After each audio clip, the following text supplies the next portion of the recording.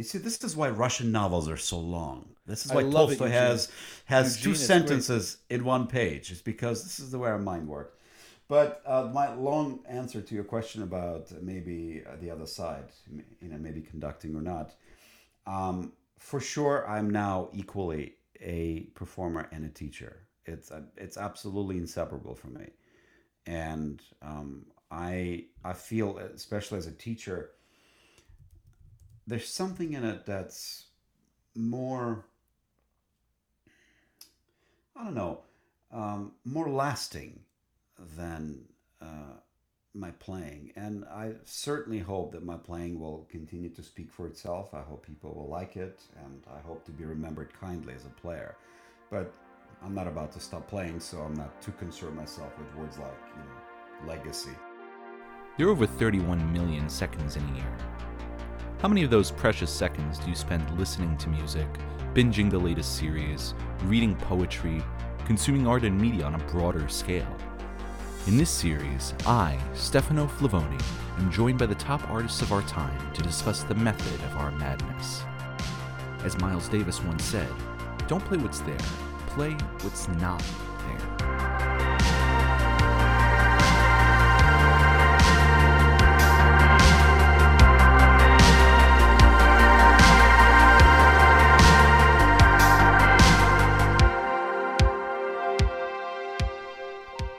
Our next guest is a good friend and a truly inspiring musician. When I was a kid growing up in New York, my mom had a friend who was a frequent patron of the Met, and knowing that elementary school-age Stefano was becoming more and more serious with music, this family friend would always give us Met tickets. So I can safely say that until I got to middle school and he was off to Chicago, the sound of the oboe in real life was defined for me by Eugene Izotov. Principal oboe of the Metropolitan Opera, principal oboe of the Chicago Symphony, and since 2015, principal oboe of the San Francisco Symphony. He may roast me a bit for starting the episode like this, but Eugene is, in all likelihood, one of, if not the best living oboist.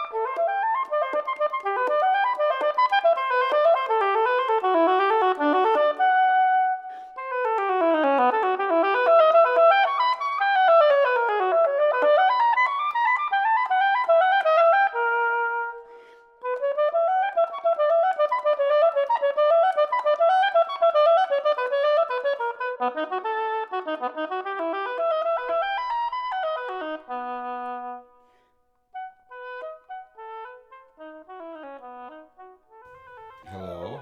Hey, how you doing? Hey. Okay. Let me just configure this because I want to make sure it's using the right mic. I was teaching all day, so I've got what's known in the business as Zoom throat. Oh, I feel you. I feel you. So I just actually sat down, and my dog missed me all day, so she just plopped on me. So she's sleeping on my leg right now. Adorable. So that's why I don't want to miss. I don't want to move the whole interface. But if You're you can all hear good. me, it's No, okay. this is perfect. This is Great. beautiful. Why the oboe? I know the background of you hearing it when you took your entrance exams and your academy studies. Mm-hmm. Why oboe? So this is so why the oboe? Well, I should mention that both my dad and my uncle, his brother, are musicians. My dad is a violist, and my uncle's a pianist. And they very adamantly felt that they just did not want me to be a musician because life is too hard as a musician. And my dad is a string player; he's a violist. my uncle's a pianist. They were playing in one of the two most illustrious orchestras in Russia. It's gone through several name changes by now. At the time, it was the USSR State Symphony Orchestra, Kondrashin, Svetlanov, and all these great luminaries. And now it's called the Russia State Symphony. But by any account, it was that and rival St. Petersburg Philharmonic, which were the two greatest Russian orchestras, certainly of the 20th century. And, they were both there, and they spent their life in music. They went to the Gnesin School of Music, and they did not want me to be a musician. And when I was about 5, maybe 6 years old, and when I started showing what my dad refers to as the symptoms, he was like, well, he has perfect pitch, he's got good rhythm, he's got some musical ability. So, well, sure, maybe he could consider going to the Gnesin school. And of course, I had to take the exam. And another advantage of that school is that, of course, we come from a Jewish family, and I have to say Moscow was not the most anti-Semitic place in the Soviet Union, but it was an issue, and it was something that I only appreciated later, because he thought this would be just a good place for a Jewish kid to be and not be confronted with this, because half the people are Jewish anyway, and sort of being a minority and whatever, whoever you are in the musical profession sort of doesn't matter. So he thought for those two reasons, fine, maybe he can take the entrance exam to the Gnesin school. And I did. And apparently they had some reservations about me, and they reluctantly took me. But before that happened, he took me to the school, kind of like a petting zoo, to check things out. And, I heard some instruments played, and I did not know what some of them were called at age almost 6. And, maybe violin, maybe this, maybe piano. And then I heard from one of the rooms, there was this just sound coming from one of these practice rooms. And it was so long ago, I don't remember how, but somehow we asked for this instrument to be shown to me. And I was just so completely struck by its beauty, by how exotic it looked, and how it sounded, and everything. Just the silver keys on the thing. It was a beautiful sounding object, and it's something that I had to possess. And so that instrument was the oboe. And I think at that moment my dad was very relieved, because he said, well, to himself, he thought, well, it's okay, he's going to be a musician, fine, but it's way too hard to be a string player or a piano player in Russia. I mean, come on, you're not going to have a Talk about competition, hours and hours of practicing. So, I mean, at least it's going to choose something easy. So, so I chose this extremely easy instrument. And of course, actually, you don't actually get to play the oboe until you're physically, at least 10 or 11 years old, because it's a really tough wind instrument. So it was with an understanding that I would eventually become an oboe player, but for now you play a preparatory woodwind instrument, the recorder, while everybody had to play the piano and everybody had to sing in the chorus. So it was sort of like, well, let's see how things go. He will become a wind player, probably an oboist, and that's how I got started. And it's just I promise we're not going to talk about reeds, because then you don't have enough memory in your computer to that was going to be my next topic. Store all the information about this. But this is the thing that most people, of course, don't realize, that oboists have to make reeds. And I think this is something that they don't even tell you when you start things up on the oboe, because they'll lure you in with this wonderful, exotic, beautiful sound and this cool looking with silver keys kind of a interesting object. And then years later, because you buy store-bought reeds, or your teacher makes reeds for you, and then only years later you find out that you actually have to make them yourself. And of course, by that point, it's too late to do anything else. So I mean, the only two choices are either to learn how to make reeds, or maybe to go to management, because I just noticed this alarming trend. There's a lot of people in management of symphony orchestras and maybe opera houses that used to be oboists, and they recognize, Interesting. and I just recognize this look in their eyes. We just see each other, and there's something that we have in common. But all jokes aside, I mean, it's been absolutely my voice since I switched to oboe at the age of 10, and I never looked back. Well, it's interesting you use the word voice because for so many composers, oboe is the definitive representation of the human voice, right, in the orchestra. Yeah, I Um, mean, I think we would like to agree with that. Although, truth be told, I think the voice is something that all of us instrumentalists consider to be the most perfect instrument. And I did hear this from a number of people, from a number of non-oboists, I should say, that the oboe is very close to the human voice.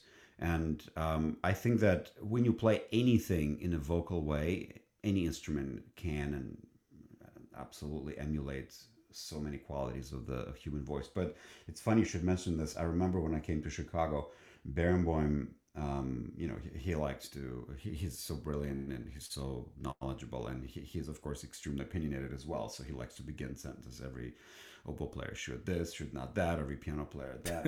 And he, during the very, very short time that we spent together in Chicago, because I came in, it was my first year there, and it was his last season there as well. So we did not overlap for too long. I was the last person he hired actually before he left. hmm. So, and he, anyway, so he said to me that, just, he called me to his room and he says, just completely out of the blue, you know, you can never play one beautiful note on the piano.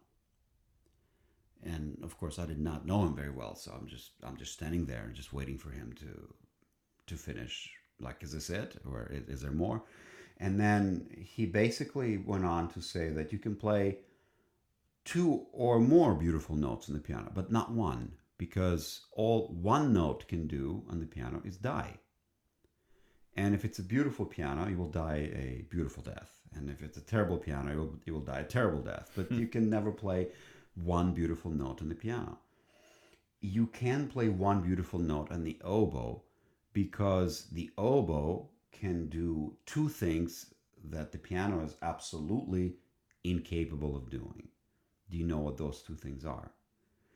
And I sort of I don't even remember how concise, or how wordy my answer was, because I was just so starstruck just by seeing him. Of course, he may have been changing during that time, so he was changing from Yeah, I've been there. in a tuxedo to other items of clothing, Yeah. or not. But and so here I am having this incredible, like this is it. I'm going to remember this for the rest of my life, and what those kind of moments. And I'm thinking, well, I guess vibrato is one of those things. He says, yes, vibrato. And the other thing is, of course, you can make a crescendo, diminuendo. You can manipulate the direction of dynamic of any note in any way. Mm-hmm. And this really has remained with me so much, because the piano, I love the piano. It's one of the instruments that I played. I used to play it much better, so now I just when no one's listening, I play it, and it's a perfect instrument. It has so many incredible. It's capable of the vertical, of the music, of the harmony, of the melodies, and its percussion quality, structure. I mean, its virtuosity. The rate, 88 keys as opposed to whatever 23 barely on the oboe. I mean, it's absolutely perfect, but it really cannot do these two things. These two things we can do, and actually, the pianists that really have this vocal expressive quality, they all are able to somehow play and create the illusion. In fact, Maniac said this to me once, that all pianists have to be illusionists, because Yes, exactly. every time a composer writes the word crescendo, you're being asked to do something that's physically impossible on the instrument. Mm-hmm.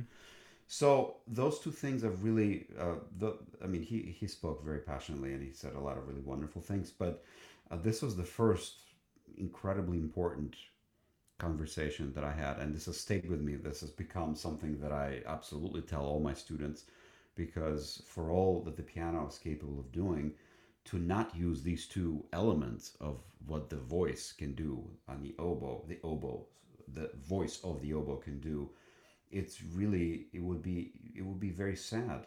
And I think that it's surprisingly difficult to uh, verbalize something so non-tangible, and that's, it's one of the things that's, people like Barenboim, people like Levine, that they're able to put into words something that, we feel it, we taste it, we know what it sounds like, but to actually to express it in a way that's recognizable and useful and simple to understand, not just with professional musicians, but especially with students. That's been really, it's amazing, and it's been wonderful. That it's been really fortunate that I had a chance to somehow witness that throughout my career. Well, I have to ask because there are differing opinions on this. Levine, Barenboim, there are people who did talk in rehearsal. Absolutely. Some players have mixed opinions. Does it ever tick you off when a conductor says a lot but doesn't have too much to say, or vice versa, doesn't say enough? Well, yeah, of course. I mean, there's, it's funny. So again, speaking about Chicago used to have these wonderful folders in which each part of the orchestra, each stand, was kept. And these folders, I don't know, they date back to, I don't know, I mean, decades. And we like to, if you really want to know what the orchestra thinks about the conductor, don't read the review, because that's different. But just go see if you can get a ticket behind the orchestra, and then get a good pair of like a magnifying, whatever it's called, binoculars, and try to read what we wrote on the inside of the folder about the conductors, because there's very concise statements that some of the conductors said, both wonderful statements and not so wonderful. And this will give you an idea. But just more generally speaking, of course, there's people like Haitink who say so much with their eyes and so little with their mouth. They just use very, very few words, and it's not for any kind of a language barrier. It's just not their style. They like to, they like to generate this kind of energy and this kind of a, communication. Then there's people like Levine, but also, of course, and Barenboim and Gergiev and several others. But they're very different personalities, of course. But of course, when you're playing opera, I mean, yes, it's a repertory orchestra, and some of my symphony friends used to say when I was in the Met, well, the turnover of repertoire that we have is much more, and it's true. Just the number of pieces, the number of works in the symphony repertoire turns over more quickly, but the amount of music that you play in the opera house is just so incredibly vast, and the styles are so diverse, and there's such a tremendous relationship between the words and the music. And that's actually one of the things that I've really understood in the Met, that of course I knew that the voice is wonderful, and I understood it theoretically, that, and I was so looking forward to being in the Met, because of course I would get to play principal finally, and because I would be a part of this great orchestra and singers and everything. But I never really appreciated the fact that the singers, they almost always know what they're singing about because of the words. The only time when they don't have the words is when they sing something called vocalise, and just a couple of vowels. But that's like 1% maybe at most of what they do. The rest of the time they have words. They know what the story is. They know how the music is woven in the texture of the story and complements each other. So they, the good ones anyway, they really take, they take trouble to, talk to Thomas Hampson. He will really have advice. I mean, he'll have a few things to say about how much singers need to understand the relationship between the text and the music. And but we instrumentalists, we never have words. We play things that are called Symphony Number 1, Concerto Number 2, Movement Number 3. Very rarely we might get like a general title of a work, like the Pastoral Symphony, or the Eroica, which was not even called that by Beethoven. Um, but the very very frequently we have um, something that's Britain, six fantasies, six metamorphoses after Ovid, and each movement is titled. But that's the most that we can get is a title, is a description of the entire movement. But most of the time we don't have words, so we have to understand what is the story about. And I think in regards to the question about conductors speaking in rehearsals, and if if I mean, look, it's all too easy to make fun of a conductor who talks too much.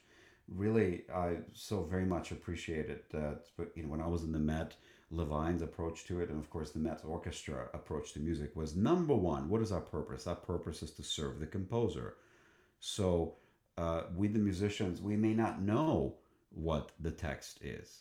It has nothing to do with our, ignorance or not being able to do anything. It's just that sometimes you don't know because there's a lot of text. There's a lot of we can't even hear the text because a lot of times it's really thickly orchestrated. If you're sitting next to the brass, you can't hear maybe some of the really crucial words that are being done, that are being spoken at that moment. And it's interesting because there's some, like in Verdi, for example, there's such a close relationship between text and music. It's it's really really inseparable. One of And the masters. I don't speak German, so I try to understand it as best as I can. But in the context of my life in the Met, there's just so many hours, and there's just so much music. There's one part in Siegfried, which was it's the most I don't know if it's the most, but it's just a really fantastic. He says something, and then there's this fantastic orchestral explosion, and I was actually Muti likes to mention this story too. He's very proud. Oh, sorry about that. Let's pause it for a second. I All think good. the dog wants to go upstairs. Let me. Stefan, hold on a second. I'm gonna let her out. No I worries, think no Marina's worries. home. One second. One second. So let me just Yeah, back to getting Levine. back the Met. to Siegfried. Siegfried. I remember this. I noticed this part in Siegfried because Muti mentioned it during his regular, German bashing sessions, and Oof. hurrah for Verdi, which is at least he sincerely believed that. But anyway, there's this Siegfried says something, and then there's this extraordinary orchestral, orgiastic, beautiful explosion of sound, and this music is so passionate. And I just had to look up what does he say in this moment, and in this moment he says, "Bring me my horse." so so I'm not sure how what that has to do with the music that follows, but it doesn't always work that way. But I really want somebody on the podium to, when there's something extraordinarily important, when the relationship between the text and the music is so crucial, I want to know about it. And actually, speaking of Muti, I remember when we were doing the Verdi Requiem in Chicago. Um, there's one of the movements in Dies Irae is Rex, Rex Rex Tremende. Tremente, Rex Tremente Majestatis, and it starts out. There's this big orchestral power, like almost rock and roll, like power chords. The ba bum ba bum ba ba, diminuendo, deceptive cadence, very quietly, and then the chorus sings Rex Tremente Maesta. It's such a wonderful moment. So respectfully, of course, if anything in Chicago is ever ready to go into Bruckner mode.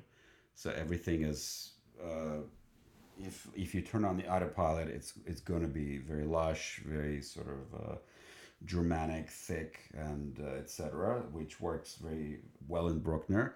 And they sing it, of course, very beautifully. And this was at the very beginning of Muti's tenure, so he did not feel as comfortable as he feels now because he knows that the orchestra loves him, the city loves him, but he was a little bit more careful in his remarks to the orchestra and the chorus. So he stops at this moment. He says, in this very charming Italian accent, he says, "I'm sorry, it's so beautiful, you sing so beautiful, but in this moment, you're addressing God, right? Like you're addressing Rex Tramente Majestatis, the awesome and majestic, the terrible and the majestic king, right? I mean, you're addressing God in this moment, Mm-hmm. and God sometimes is not nice, Yep. you know. And just if you, and then he spoke just for a few minutes. He tried to just make the chorus just feel what it would be like if you actually imagine that you are addressing God. You would be terrified. That's like the dominating emotion that you would be experiencing. Not like, hey, how you doing, God? It's beautiful music here. I mean, it's and when we did it again, when when you're in this state of awe and just uh, I'm trying to think of the reverence. That's the word. When you're in this with the spirit of reverence and awe, you can maybe utter one syllable at a time. So it became Rex Tremendema Estatis, like this.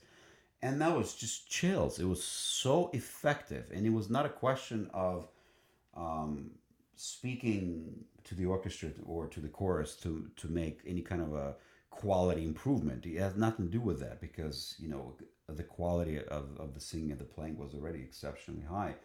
This was just a more truthful character. It was a more genuine story. It was a more believable story.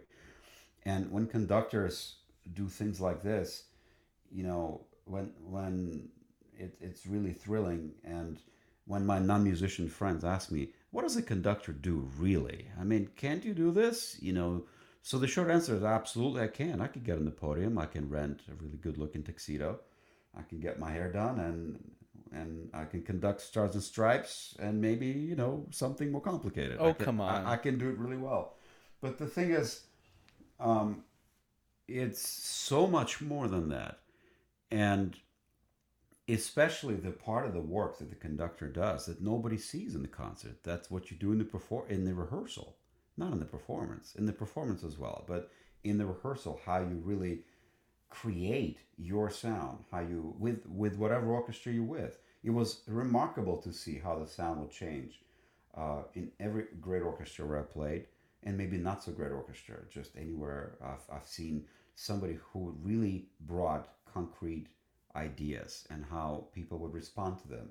And of course, during the time when Chicago had, before Muti, when we had Boulez and Haitink, just the difference between the two of them when they would conduct the repertoire like Mahler 1 or anything, Chicago plays Mahler once every, I think, 10 days. But, Probably.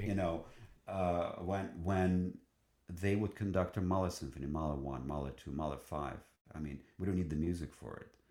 But the sound that they would bring to the orchestra without, I think Boulez talked a little bit more than Haitink, but it was truly remarkable to see what they can do with the sound of the orchestra. And of course, here when we know Mahler in San Francisco very well because of the extraordinary amount of Mahler that Michael Tilson Thomas has brought here, and and also of course his Mahler has changed, and he's changed, and everything everything about it is so it's there's not that's the beautiful thing about music is that there's never one right definite way of doing things.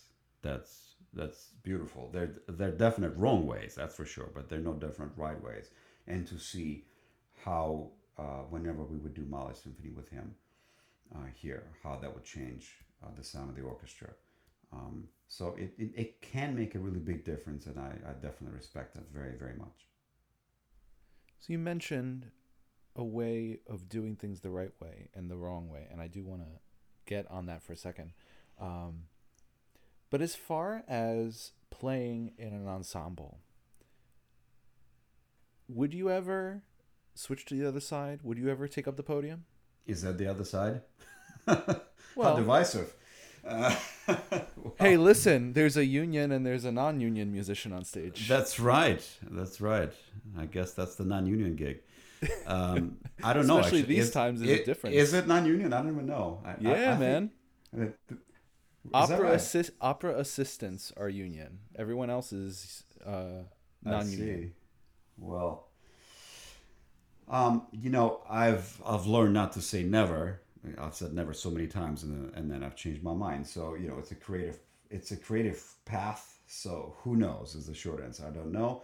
I don't think so. Simply because there's been a major change in my life because I thought I I always saw myself as a performer, and I am a performer, and I love it, and it's a huge part of my identity. The huge change that took place was that it was the only part of my identity, and I did not want to do Hmm. anything else. And then when I was in my early 20s, someone asked me for a lesson.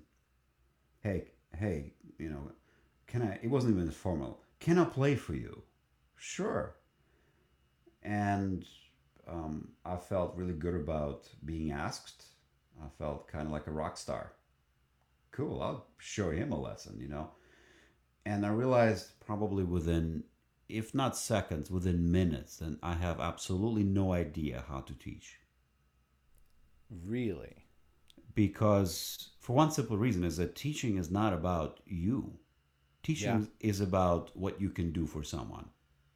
And it's specific person to person, It's how it's specific, different. exactly. It's specific to that person. And whatever worked for me, some of it may work for someone else, some of it may not, and so forth. So the huge change that took place is that little by little, as I took more interest in teaching and just this incredible inability, I should say, of mine to just because I really I approached this. I mean, how could this be? I'm capable of all these nice things, and I can do a fairly decent job on my instrument, and the audiences seem to like it. The colleagues seem to like it. How come I have so much trouble passing this on to you know to another being? And little by little, I started getting more curious about this, and then I started getting into teaching. Then, of course, I moved to New York. Then I was very fortunate to join the faculty at Juilliard School, and by then, little by little, with tremendous help from mainly conductors, the good conductors in front of me, um, and with the great help of my fellow colleagues, because that's what we do in rehearsals. Sometimes we have to help each other do better, unlock whatever you can do. So by watching people, by a lot of advice and by my own experience, by late 20s, I realized, hey, you know what? I love this, and I think I'm starting to get it. I'm starting to get how to approach and give what I know how to do to another human being. So all of a sudden, fast forward to now, I've been teaching for, well, a quarter of a century. And it's funny because I started teaching, I was the same age as my students too. And I would go to all these festivals, like I would go to Verbier or something. And, you start having lunch, jet lag, you meet people, have, in a cafeteria. Then a few days into it, they're like, so you're not playing much, are you? Like why are you here? Well, because I'm actually one of the teachers. So as uh, in what is it that Oscar Wilde said, that youth is a disease that goes away with age, or something like that. So it went away. It went away. So I'm nobody. Unfortunately, none of the students somehow mistake me for one of them anymore. Sadly, and I don't get carded in stores anymore either. It's so sad. It used to be so. I used to be so infuriating. My God, how could this be? Now, would you please card me? Yeah, well, that's the thing. I stopped getting carded, and it was fun for You? a week. No Yeah, way. No I'm way. 27, Eugene. I felt awful. Oh my God. Well, I will make a prediction, Stefano. You will get carded again. Okay, I may not, but you might. Well, listen, the next time I go to a bar, I mean, I was just at one in New York maybe 2 months ago when things were calm for like 6 days. Yeah. Who knows the next time I'll have an opportunity to get carded for something. Yeah.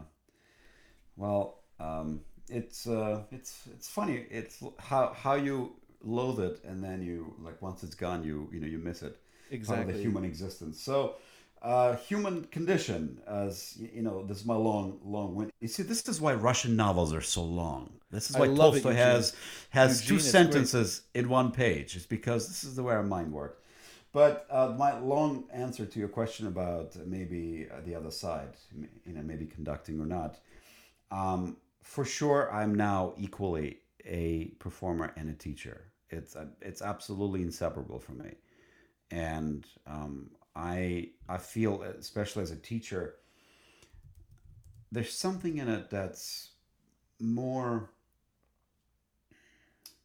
I don't know, more lasting than my playing. And I certainly hope that my playing will continue to speak for itself. I hope people will like it, and I hope to be remembered kindly as a player.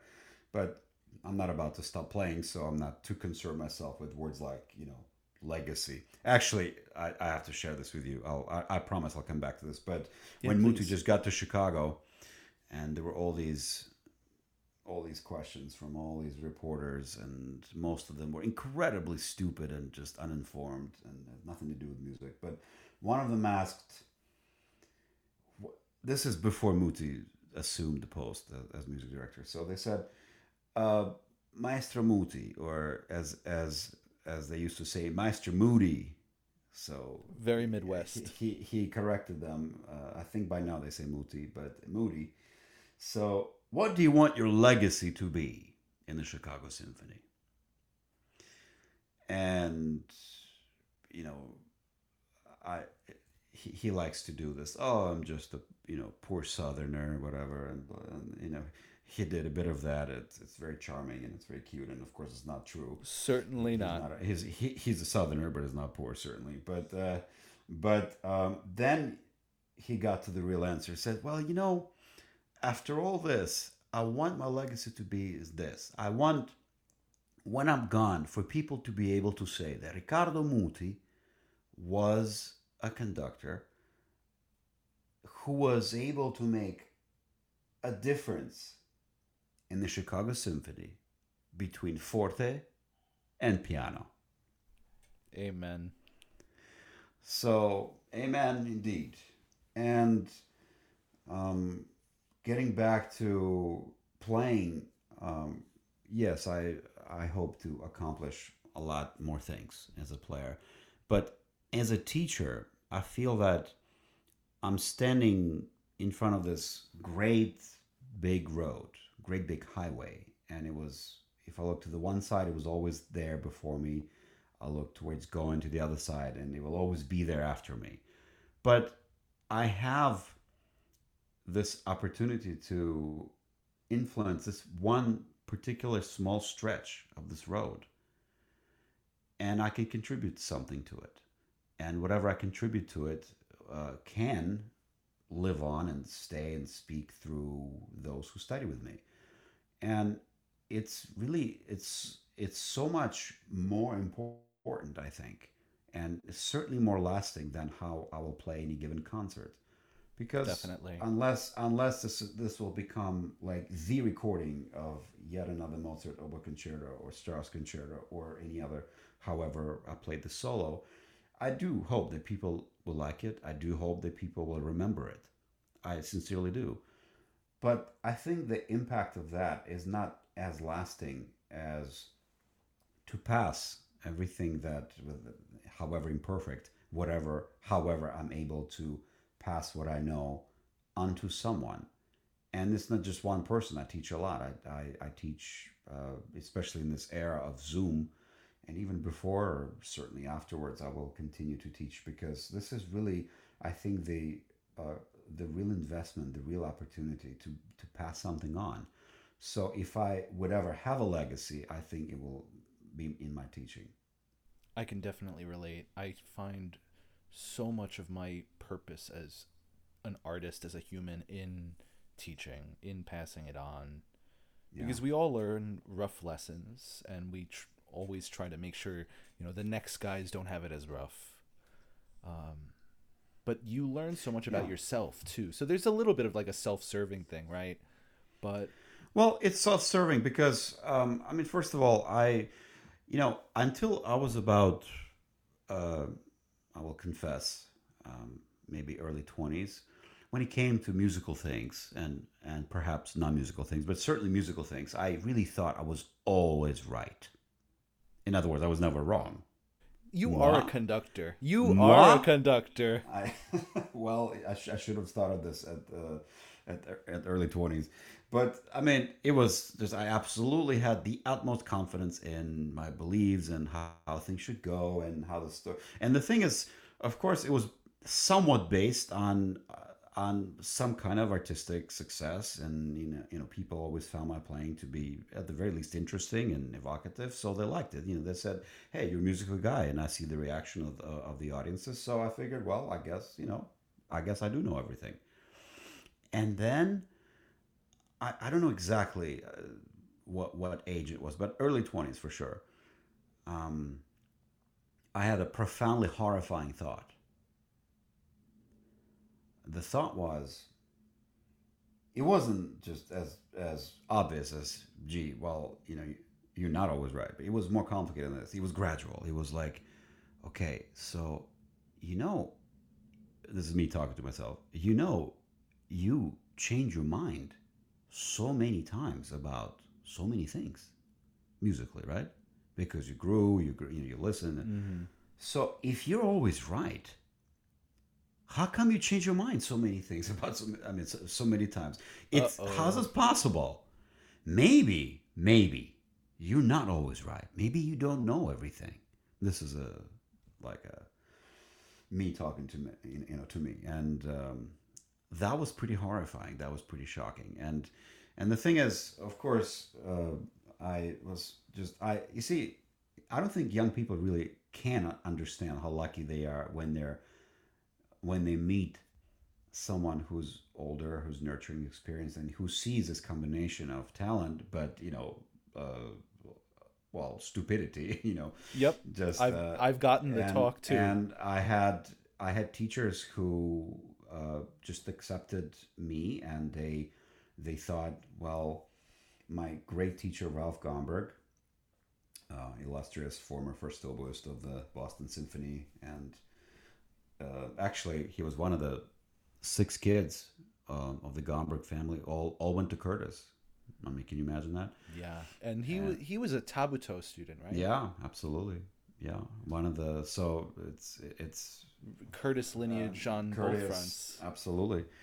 And he very early on, he said to me this incredibly empowering thing, because you see, I think we spend all our I'll speak for myself, but I think a lot of people can relate to this. I think we spend our youth sort of between total confidence and absolute just insecurity, just like knowing everything, knowing nothing, going back and forth. And he said something so empowering to me when I came to him. I was 17, shortly after I moved to the United States, and he said, "Listen, I don't want you to become the second Ralph Gomberg. I want you to become the first Eugene Izotov." And that was just so amazing to hear. And the older I get, the more I realize how amazing that was to say to a student, because of course we belong to traditions. We are proud of our traditions, and it's sort of overwhelming. And not every teacher, not every performer that I've personally met approaches what their task is with this in mind. I think a lot of people are interested in emulation rather than creation. Yeah, and you see that in auditions and competitions. You see this all the time. Auditions, competitions, from the podium, mentorships, and it's just sort of... It's so frustrating. People get, and this goes beyond just the one teaching. It's some instruments get locked into horrible stereotypes. And their habits and limitations. And then, by all accounts, the art, not just music, but just the arts, are meant for expression. They're not. It's not. It's not absolute. It's not. In the case of music, it's not music from computers to computers. It's music from human beings to human beings, and there's absolutely more than one evocative, creative way to do it. Of course, there's many wrong ways to do it. I mean, there has to be, like Virginia Woolf said, there has to be, in art, there has to be meaning beyond the statement. So you can't just say, well, I feel like this, that's why I do it, just because. I mean, there has to be a reason why you do it. It has to make sense. But when I think what led to this realization is that, of course, you mentioned Tabito, is that Tabito brought not just to American oboe playing, but to American wind playing, the concept of flexibility and a concept of vocality, because we don't play violin. Violin has been the same way for 300-400 years. I mean, they have actual traditions that span centuries. Same for singing. Now, granted, the violin playing and singing is, of course, it's evolving, and there's things to do, to create, to find, and to grow. But we play very young instruments, so it's especially confusing when you're playing an instrument, and then somebody like Tabito shows up and says, well, hey, what if we form the embouchure this way? What if we examine how vibrato is produced, not just in a way that it's been used so far in the oboe, but listen to how it's produced on the violin and the voice. Let's scrape our reeds a certain way, and so forth, and so forth. So this concept of flexibility, in order to be flexible, it's very scary. It's very scary to welcome the concept of flexibility. It would be much safer to just get locked into what you think works and just do that. Sort of the dogma approach. Yeah. This is the way it's always been done. This is the way it's going to, that's the way my teacher did it. That's the way I'm going to do it. And that's the way I will pass it on. And I'm sad to say that even though Tabito tried so hard to avoid this exact thing, this concept is alive and well, particularly in the world of oboe playing today. And we don't need to go into the dark world of oboe politics, but clearly to this day, there's a very big difference between what's generally known as the European style of oboe playing and the American style. And that's wonderful. I think that's terrific that there are differences. And of course, under the general umbrella of European oboe playing, there's a German sound, there's a French flexibility, and then in American sound, it used to be more pronounced Cleveland versus Philadelphia, and it really was versus. I mean, it was, if you're not definitely. If you're not with us, you're against us, and I'm very, very happy to see that at least in the 21st century, these sort of these are not traditions. These are musical blinders. I think that it's very hard to find the delicate balance between preserving, keeping the tradition, learning from the tradition, and also learning from other ways of doing the same thing, other players. And this goes for both players who play your instrument or beyond. It's just that I mentioned the oboe because they're really, I mean, sure, there's schools for flute, there's a French school, and there's the French bassoon, and there's Viennese oboe. I mean, there are differences in other instruments. But I, just having been, with this instrument, my whole career, the amount of just like dogmatic dismissal of just about anything else outside of your own, zip code is unfortunately alive and well.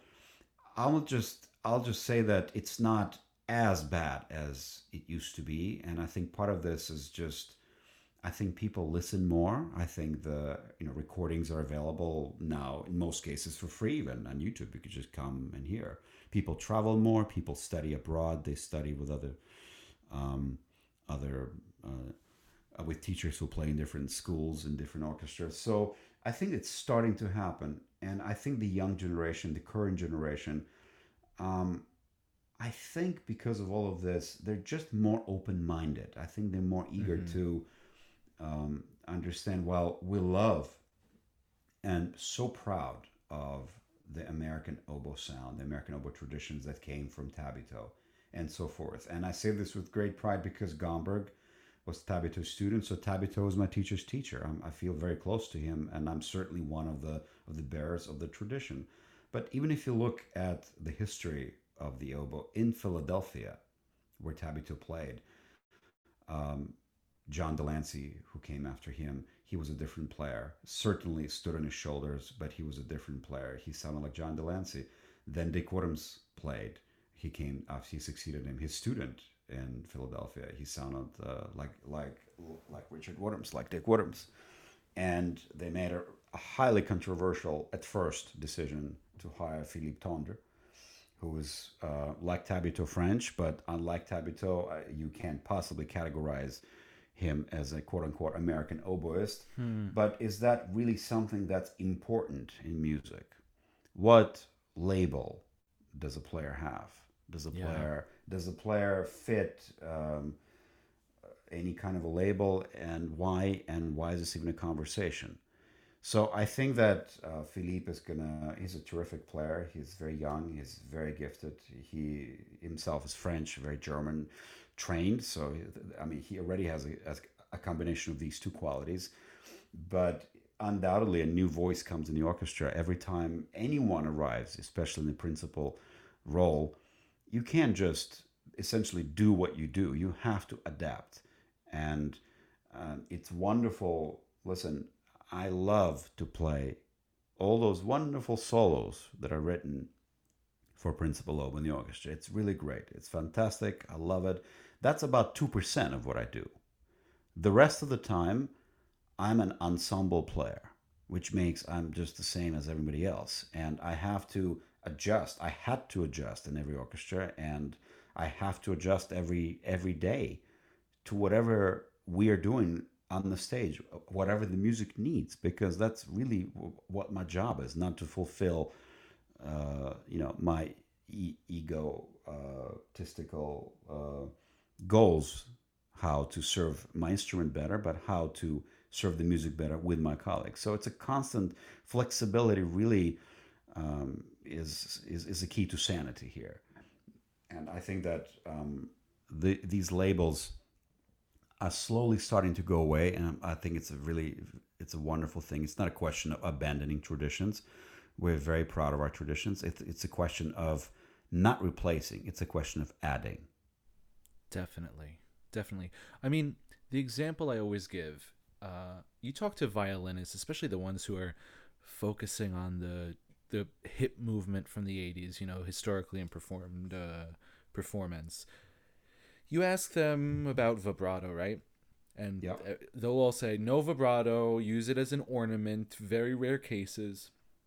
That's fine. But that comes actually from the Leopold Mozart 1756 violin treatise, right? Mm-hmm. You know what Gemignani wrote 5 years prior? Only 5 years. That's like no time in the grand scheme of things. Yeah. He said, vibrato should be used on the violin as often as possible.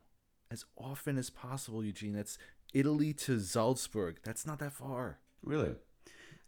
It's interesting. I ask my students this question in regards to vibrato. Do you know the difference between jewelry and bling? Eugene, what it would be to be a fly on the wall in your lessons. And I love to get all kinds of colorful answers. But in one way or another, people always comment that basically, however appropriately or inappropriately or ridiculously they phrase it's a completely ridiculous question. I understand that, but the purpose is very sincere. People end up saying that, well, jewelry sort of enhances the person, so the main impression is still of that is of a person, and bling's purpose is sort of it serves its purpose is itself. And that's absolutely my approach to vibrato, particularly in the oboe. Actually, if you look at the word embellishment, to embellire, embellimento, right? Esatto.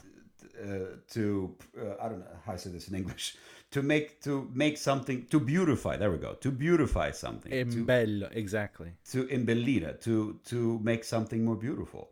So that is the purpose of vibrato. And of course, we talked about, the way that Barenboim suggested that the piano players can only dream of doing this. I mean, this is very much a vocal thing. This is one of the things that can really transport a woodwind voice to something that's so incredible in just one note sometimes. And actually, if you want the complete Barenboim's phrase about this advice, he said that every oboe player should, attention, it's a dangerous way to begin a sentence, but every oboe player should have 3 different kinds of vibrato: slow and wide, fast and shallow, and one in the middle. And if you have more than 3, that's great. If you have 33, even better. But these 3 we really have to have. It's absolutely necessary. And I love to tell this story because he left out a really important secret option number 4, non-vibrato. Because the way we get from vibrato to non-vibrato, or from non-vibrato, sometimes we start really cold and we open up a phrase, and it's just pure magic. And we, just like the voice, sometimes you can just bring so much meaning to just how you begin anything.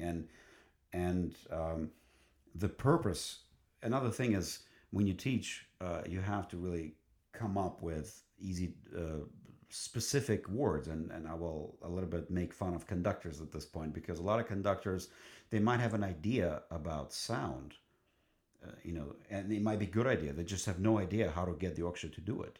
Yeah, how to translate it into Because something they that's say understandable. an orchestra, I mean, a player, a soloist. I mean, so can you make this more expressive? Well, gee. Yeah. Or like, there's a famous, in the oboe world at least, it's a famous line when Metropolis asked Harold Gomberg, my teacher's brother, principal oboist of the New York Philharmonic, he said, oboe, can you change color in this measure? And to which he replied, sure, maestro, which color would you like? Right? So it gets very vague, if you say this, play this like a sunset kind of request. Yeah, maestro, is that louder or softer? Well, it doesn't have to be that simple. Although in my folder, I will say to that point in the Chicago folder that I had, there was a quote from Schulte,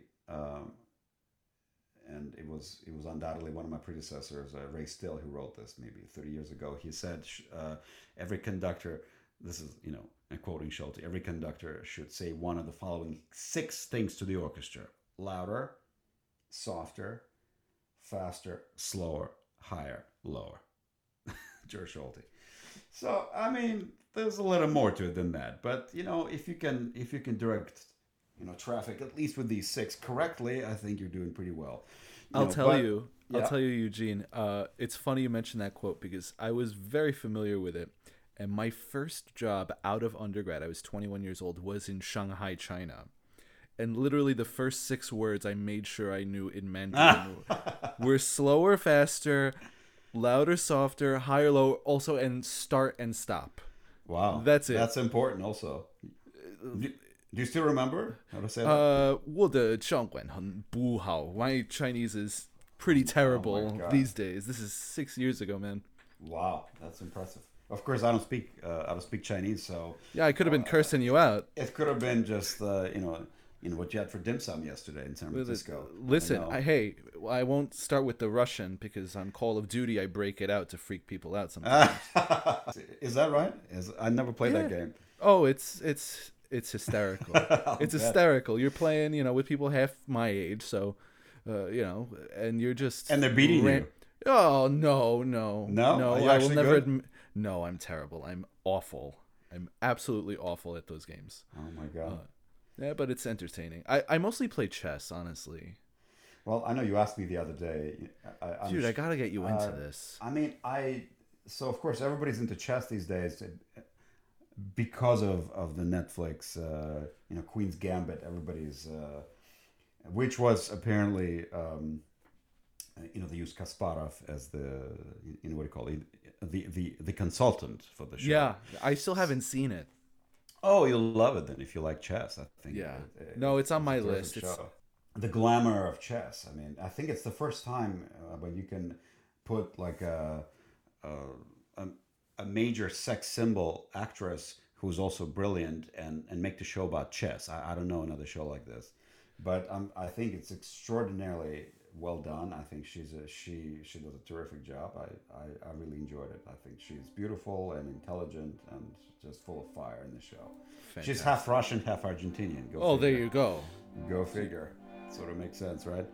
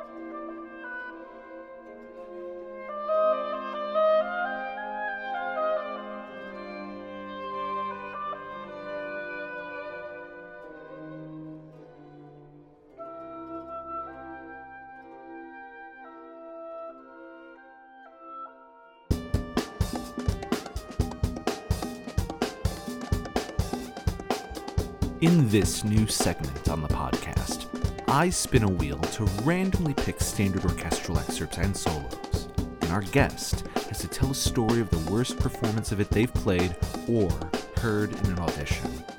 No prizes, just flagrancy and honesty. This is the Wheel of Shit. I have a game for us to play, by the way, to wrap this up. Yeah. So I have a wheel in front of me, and on this wheel, I have all standard oboe and English horn excerpts. Oh my God. And here's what we're gonna do. I'm gonna spin the wheel a couple times. You're gonna tell me the worst interpretive choice either you or someone else has made in an audition on that excerpt. Okay, go for it. I want the real bullshit that you Sure. hate. All right, here we go. The first spin is Berlioz, Romeo and Juliet, Romeo Alone, 13 measures before figure 19. Right. Well, okay. I gotta say, so first of all, you need to do something about copywriting this game because I love it. I think this has a real future. Every instrumentalist in who's that come on, business. I've asked this similar game. It's sort of like, what is this game that my kids play? It's sort of like Operation, but much more violent. So, well, okay. So, I think that there's a lot to choose from because, first of all, it's a really, really difficult solo because it's extremely long. It's slow, and of course Berlioz. I mean, there's French music, and then there's Berlioz. So he's got a language that's so German eccentric. schoolish. It's I think is in a category of himself by how expressive, how eccentric, and just how unique it is in a way. I mean, even if you hear a few notes of a piece you don't know, you know it's Berlioz. So aside from the obvious fact that the solo goes to really very high register, and a lot of times these notes don't come out. You see, so I would just by saying that I like to approach anything with two questions: what and how. you really have to know what it is, because you need to know what the music is, what the notes are, obviously, what the style is, what the story is, where it's set, and if possible, if necessary, you need to know about the composer, etc. It's really important what the character is of the music. Once you decide what the character is, then you need to figure out how you're going to do it in the oboe. So this character is a young Romeo, young, you know, very passionate, right? And he's alone, and of course, we don't have words. We don't have words, so we have to know what he's saying. But he's filled with all these teenage thoughts of love and passion and everything. That's why the solo goes higher and higher. But the way it's written, um, there's a 1 2 3 4 1 dotted rhythm.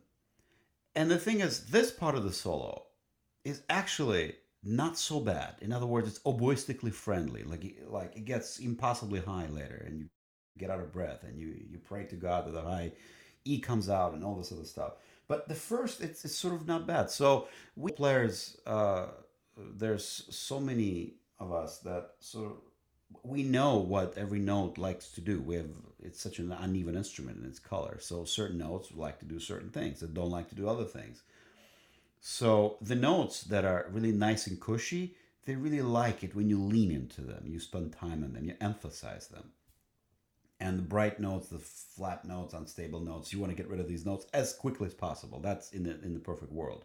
Of course, that's using the music as a means to play the oboe, not the other way around. Mm-hmm. So I absolutely hate it when la si do. So like every time this dotted rhythm happens, people stretch out these notes because they're really nice and sexy, full, gorgeous chocolate notes in the oboe, which has nothing to do with Romeo. First of all, let's look at the map where the story takes place. It does not take place in Germany. It's not a Brahms symphony, right? It's not even a Mahler symphony. This is much more south. In Okay, fair Verona do we lay our scene.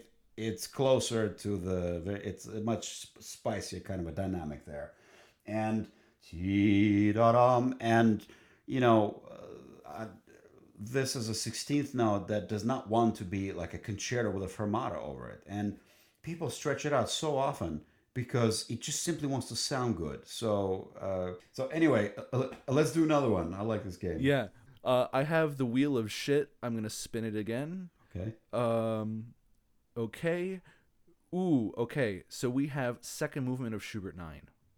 Oh, well, that's easy. So basically, there's two pieces in the oboe repertoire that are so incredibly important, and they both have this problem: Schubert 9 and Beethoven 3, the second movement. If you play it in the wrong way, I've been working on the railroad. It's inevitable. And in the Schubert 9, actually, the quote, I have this is a quote from someone who quoted, so I can't verify it, but John Mack, may he rest in peace, former principal oboist of the Cleveland Orchestra, he was quoting Sanderling. And apparently, Sanderling said that this is like a young gypsy girl skipping and singing on the street. So I don't know why, because it just this stuck with me because I'm trying to put together. I get certain elements of this, and I'm not sure why it especially has to be a gypsy girl, but maybe there's a certain wildness there, certain darkness there. I'm not sure why gypsy girl, but the girl, in other words, the youthfulness, the naivety, the sweetness of this, I get. The skipping, you're not seriously jumping, like it's also very private, intimate, almost vulnerable moment. So this I absolutely get, and even though the whole movement has the fatalistic pom pom pom pom major major minor, this kind of like fatalistic trumpet called the vertical, it sort of comes to this, it encounters it eventually. This melody contrasts that very beautifully because so much of this is very sweet and innocent, and unfortunately, because it has that, I've been working on the railroad energy. Yup, ba-da, ba-da, ba-da. I mean, it can, if you lose this kind of sweetness and innocence, then it can immediately sound like German tanks rolling into Paris, or oil railroad. So, and same problem with Beethoven 3, the Funeral March. But I think that's. I think once I just unleash upon a student that please don't play. I've been working on the railroad here. I think they just do, and it kind of ruins it for them at first, but then they do everything to avoid it. Beautiful.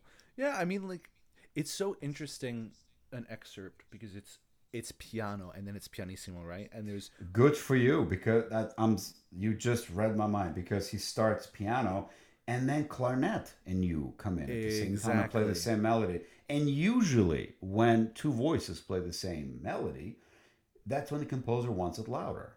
And no, he But not compensates here. the orchestration by making it lower. But he wants it softer. He just wants, instead of oboe, he wants clobo in this moment.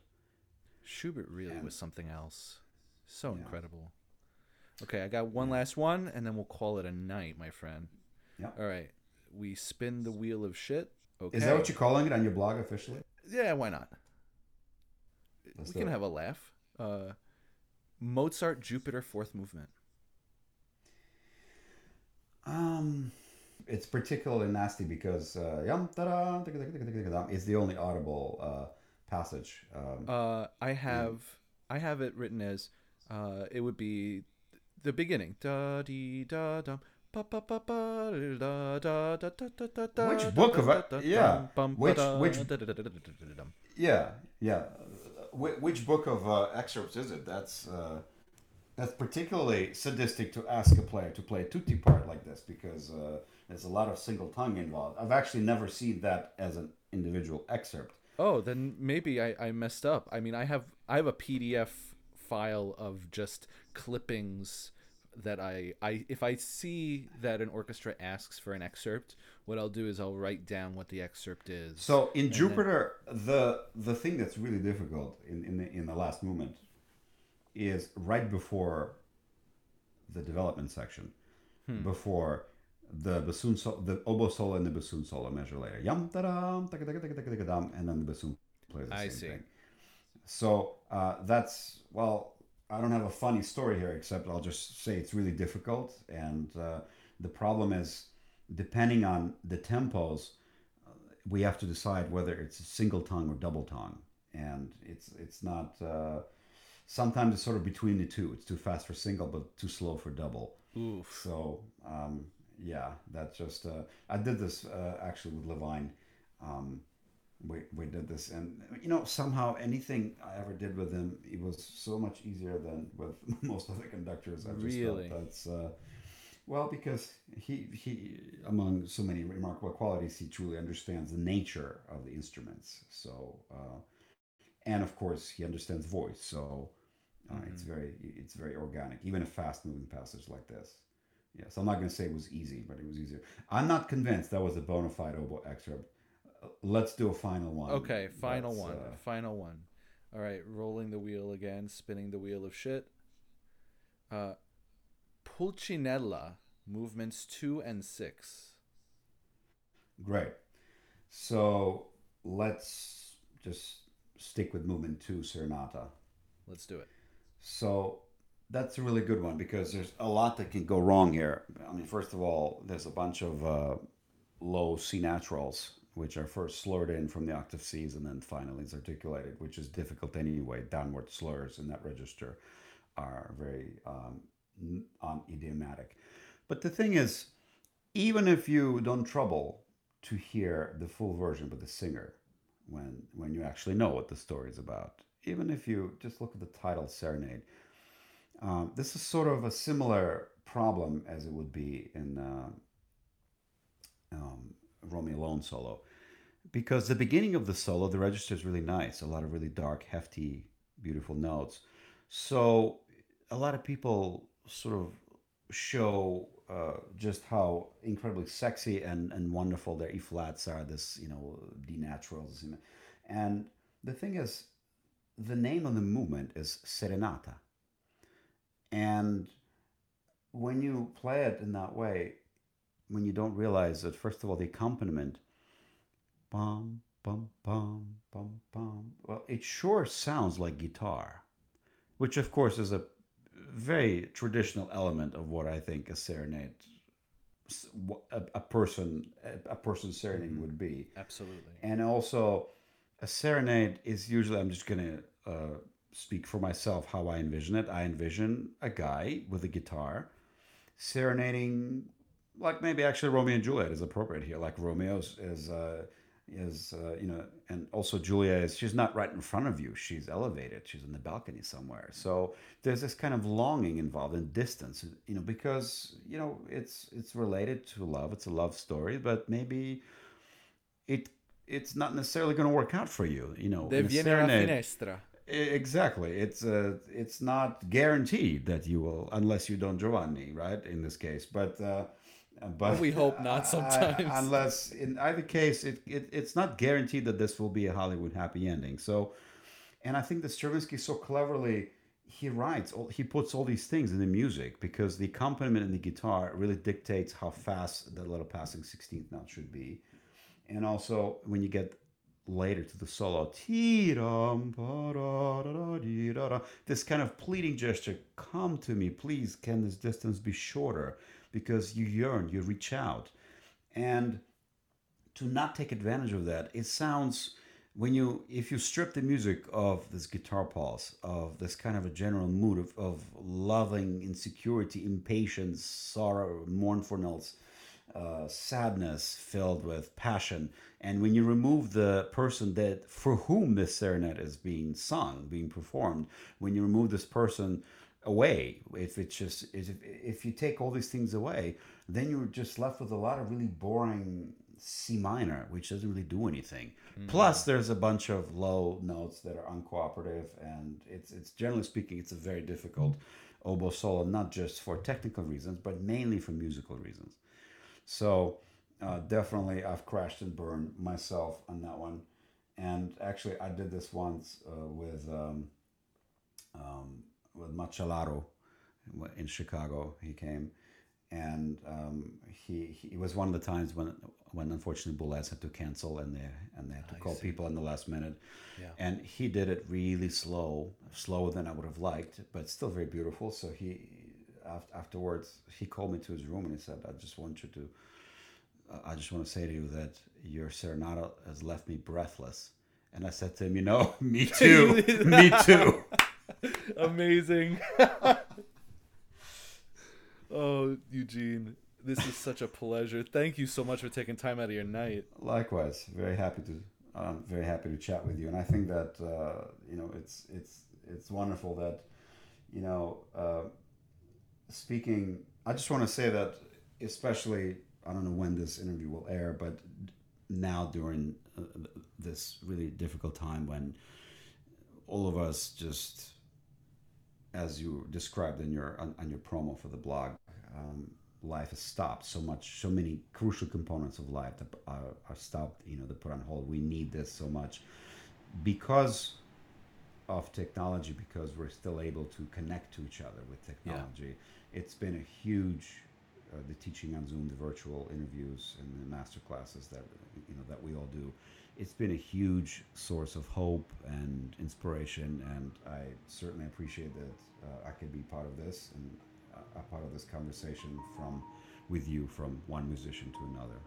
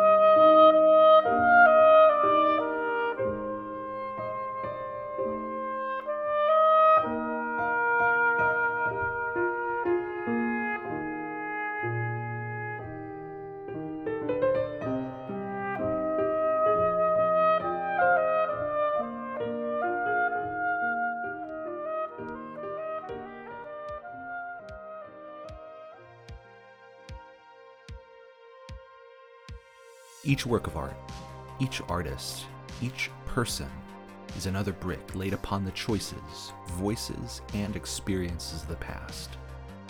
Join me next week as we continue our journey to uncover what's not there.